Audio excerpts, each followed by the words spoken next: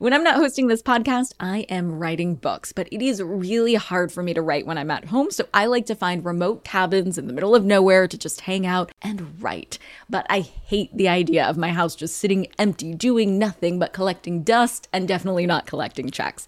And that's why I'm an Airbnb host. It's one of my all-time favorite side hustles. Other popular side hustles are awesome too, don't get me wrong, but they often involve big startup costs. By hosting your space, you're monetizing what you already have access to. It doesn't get easier than that. And if you're new to the side hustle game and you're anxious about getting started, don't worry, because you're not in this alone. Airbnb makes it super easy to host. I mean, if I could do it, you could do it. And your home might be worth a lot more than you think. Find out how much at airbnb.com/host. Money rehabbers, you have money hidden in your house. Yeah, just hiding there in plain sight. Okay, so I don't mean you have gold bars hidden somewhere in walls, treasure map style, but you do have a money-making opportunity that you're just leaving on the table if you're not hosting on Airbnb. It's one of my all-time favorite side hustles. By hosting your space, you are monetizing what you already own. It doesn't get easier than that. For me, hosting on Airbnb has always been a no-brainer. When I first signed up, I remember thinking to myself, "Self, you pay a lot of money for your house. It is time that house returned the favor." And to get real with you for a sec, I felt so much guilt before treating myself on vacation because traveling can be so expensive. But since hosting on Airbnb, I feel zero stress for treating myself to a much needed vacation because having Airbnb guests stay at my house when I'm traveling helps offset the cost of my travel. So it's such a win-win. I mean, if I could do it, you could do it. And your home might be worth more than you think. Find out how much at airbnb.com/host. I'm Nicole Lappin, the only financial expert you don't need a dictionary to understand. It's time for some money rehab.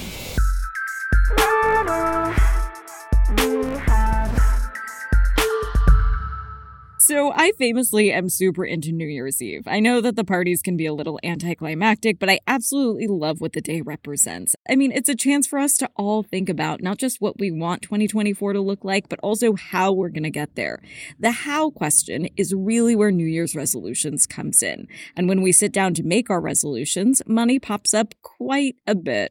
And quite a bit is kind of an understatement. 66% of Americans are considering financial resolutions for 2024, but resolutions can be a real hit or miss. I'll own up to the fact that I have definitely made resolutions that I probably abandoned by January 20th. And that's because way too often our resolutions set us up for failure. Normally, we're way too ambitious to be realistic. I see this happen all the time. Last year, I spoke to a woman who made her 2023 resolution to pay off her student debt. But she had tens of thousands of dollars outstanding, and she didn't have the kind of income to make those payments and also, eat.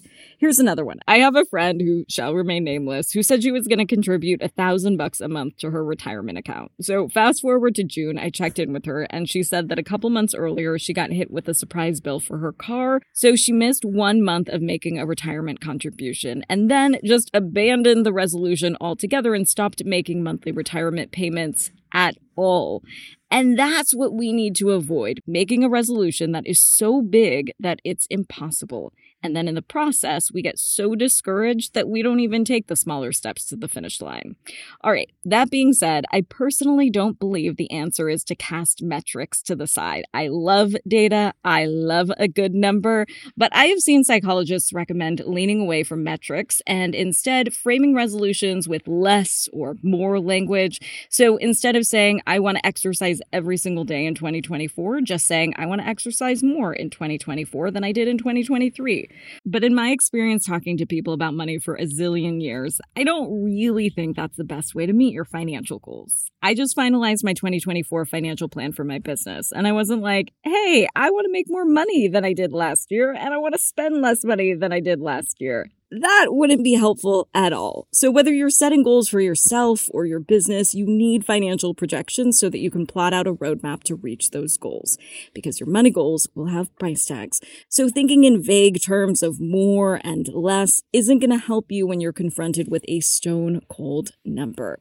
So the trick here is to Goldilocks it. You want to give yourself metrics, but you want the metrics to be just right and not too ambitious.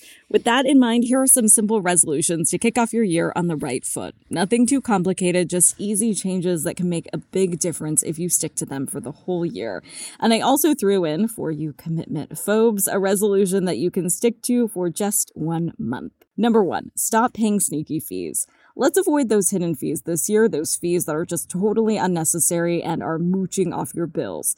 Everyone from the Biden administration to the FTC to the state of California is trying to ban those hidden fees in 2024. But legislative change takes a long time, so why wait? You can make your own ban that goes into effect a lot sooner than whenever the politicians get around to voting. Imagine, for example, your bank tells you that you can open a new savings account and earn 5% in interest on that transfer, but then, sneak attack, you have to pay some sort of fee for opening the account. Depending on how much money you're transferring, that fee could significantly shrink the benefits of the interest rate. The trick here is just knowing where the fees are hiding, which are usually in plain sight, just in the fine print, or the final checkout page if you're ordering something online. And if the fee is so well hidden that you pay it without realizing it, this is not how your story ends. You have every right to call and dispute a hidden fee. But there are some preventative measures that you can take too. If your electric company, for example, wants you to pay directly from your bank to avoid fees, take a minute to set that up and make sure you have enough cash when your bill hits. Hopefully, by this time next year, we will all be free from hidden fees. But for now, hidden fees are costing Americans tens of billions of dollars each year. But that doesn't have to be you. Number 2, pay off your credit card balance in full every month. I know you should be doing this, but are you actually doing it? Because 65% of Americans say they carry a balance on their credit card month to month. The average credit card interest rate is just around 23%. And because of the power of compound interest, that can really add up if you carry a balance on your card. I'll give you an example. Say you want to buy a new cell phone, and I'm just going to say it costs $500 for easy math.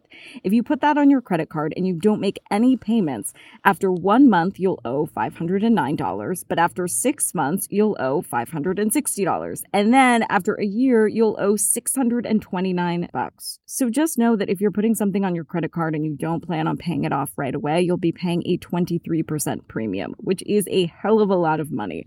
I know that truly everything is more expensive now, so our credit card bills are just getting bigger, but wherever you can help it, don't put more on your credit card than you can pay off at the end of the month. Again, I know I'm not telling you anything you don't already know here, but odds are you have a balance on your credit card. And I just want you to have all of the tools to be able to think through how much that's going to cost you in the long run.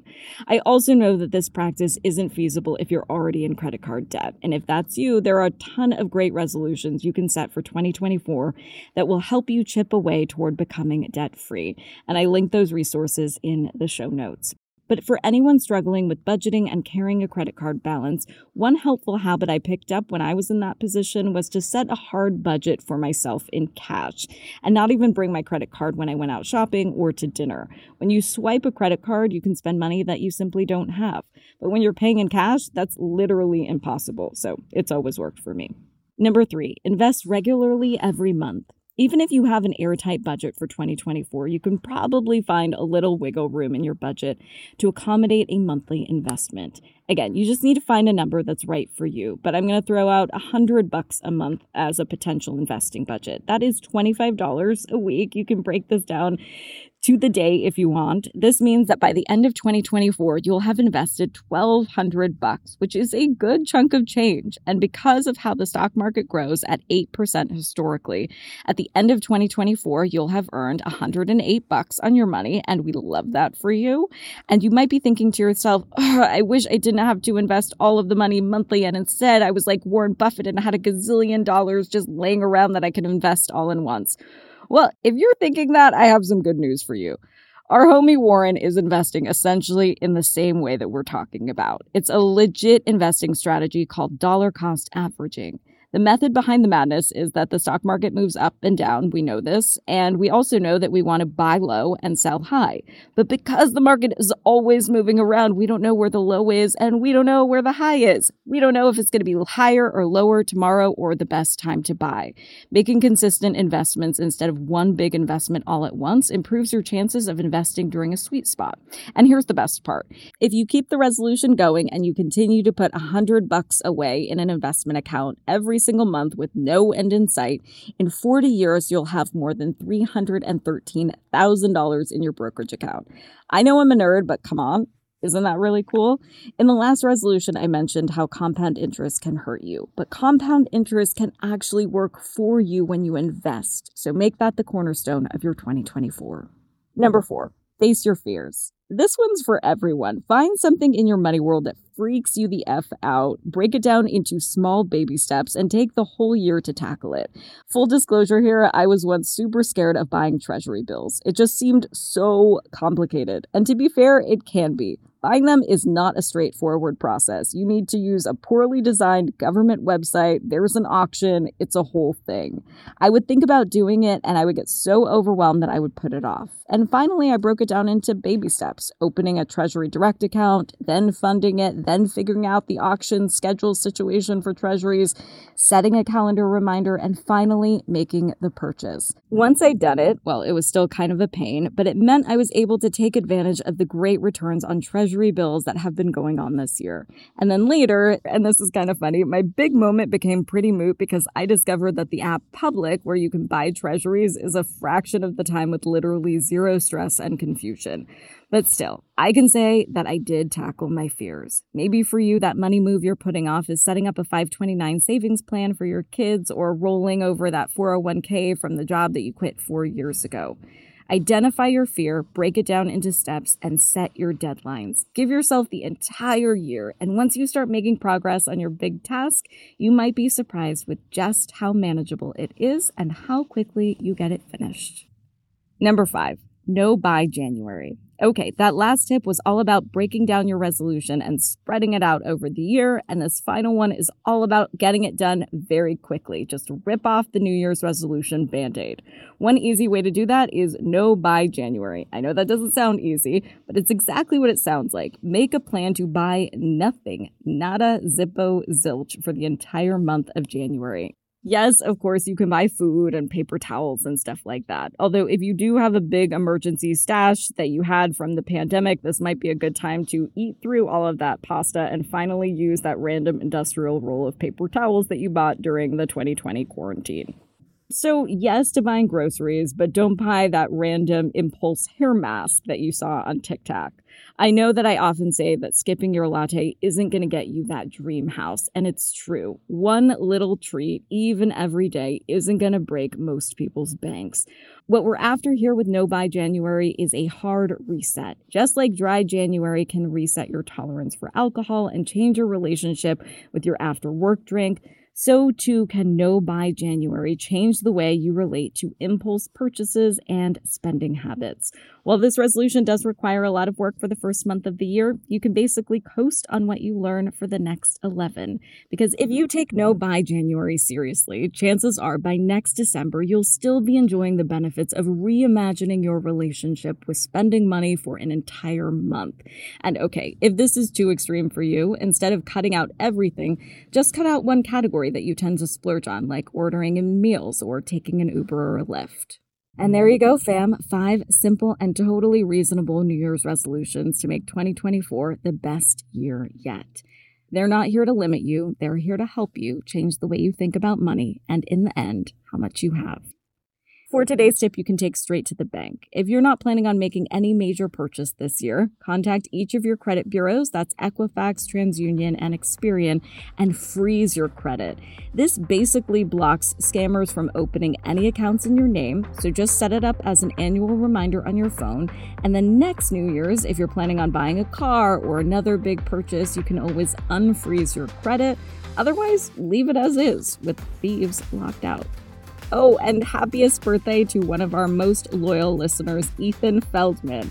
I am not going to sing because nobody wants to hear that, but I will say that I am sending you all of the vibes for a year that is rich in every sense of the word. Money Rehab is a production of Money News Network. I'm your host, Nicole Lappin. Money Rehab's executive producer is Morgan Lavoie. Our researcher is Emily Holmes. Do you need some money rehab? And let's be honest, we all do. So email us your money questions, moneyrehab@moneynewsnetwork.com, to potentially have your questions answered on the show or even have a one-on-one intervention with me. And follow us on Instagram @moneynews and TikTok @moneynewsnetwork for exclusive video content. And lastly, thank you. No, seriously, thank you.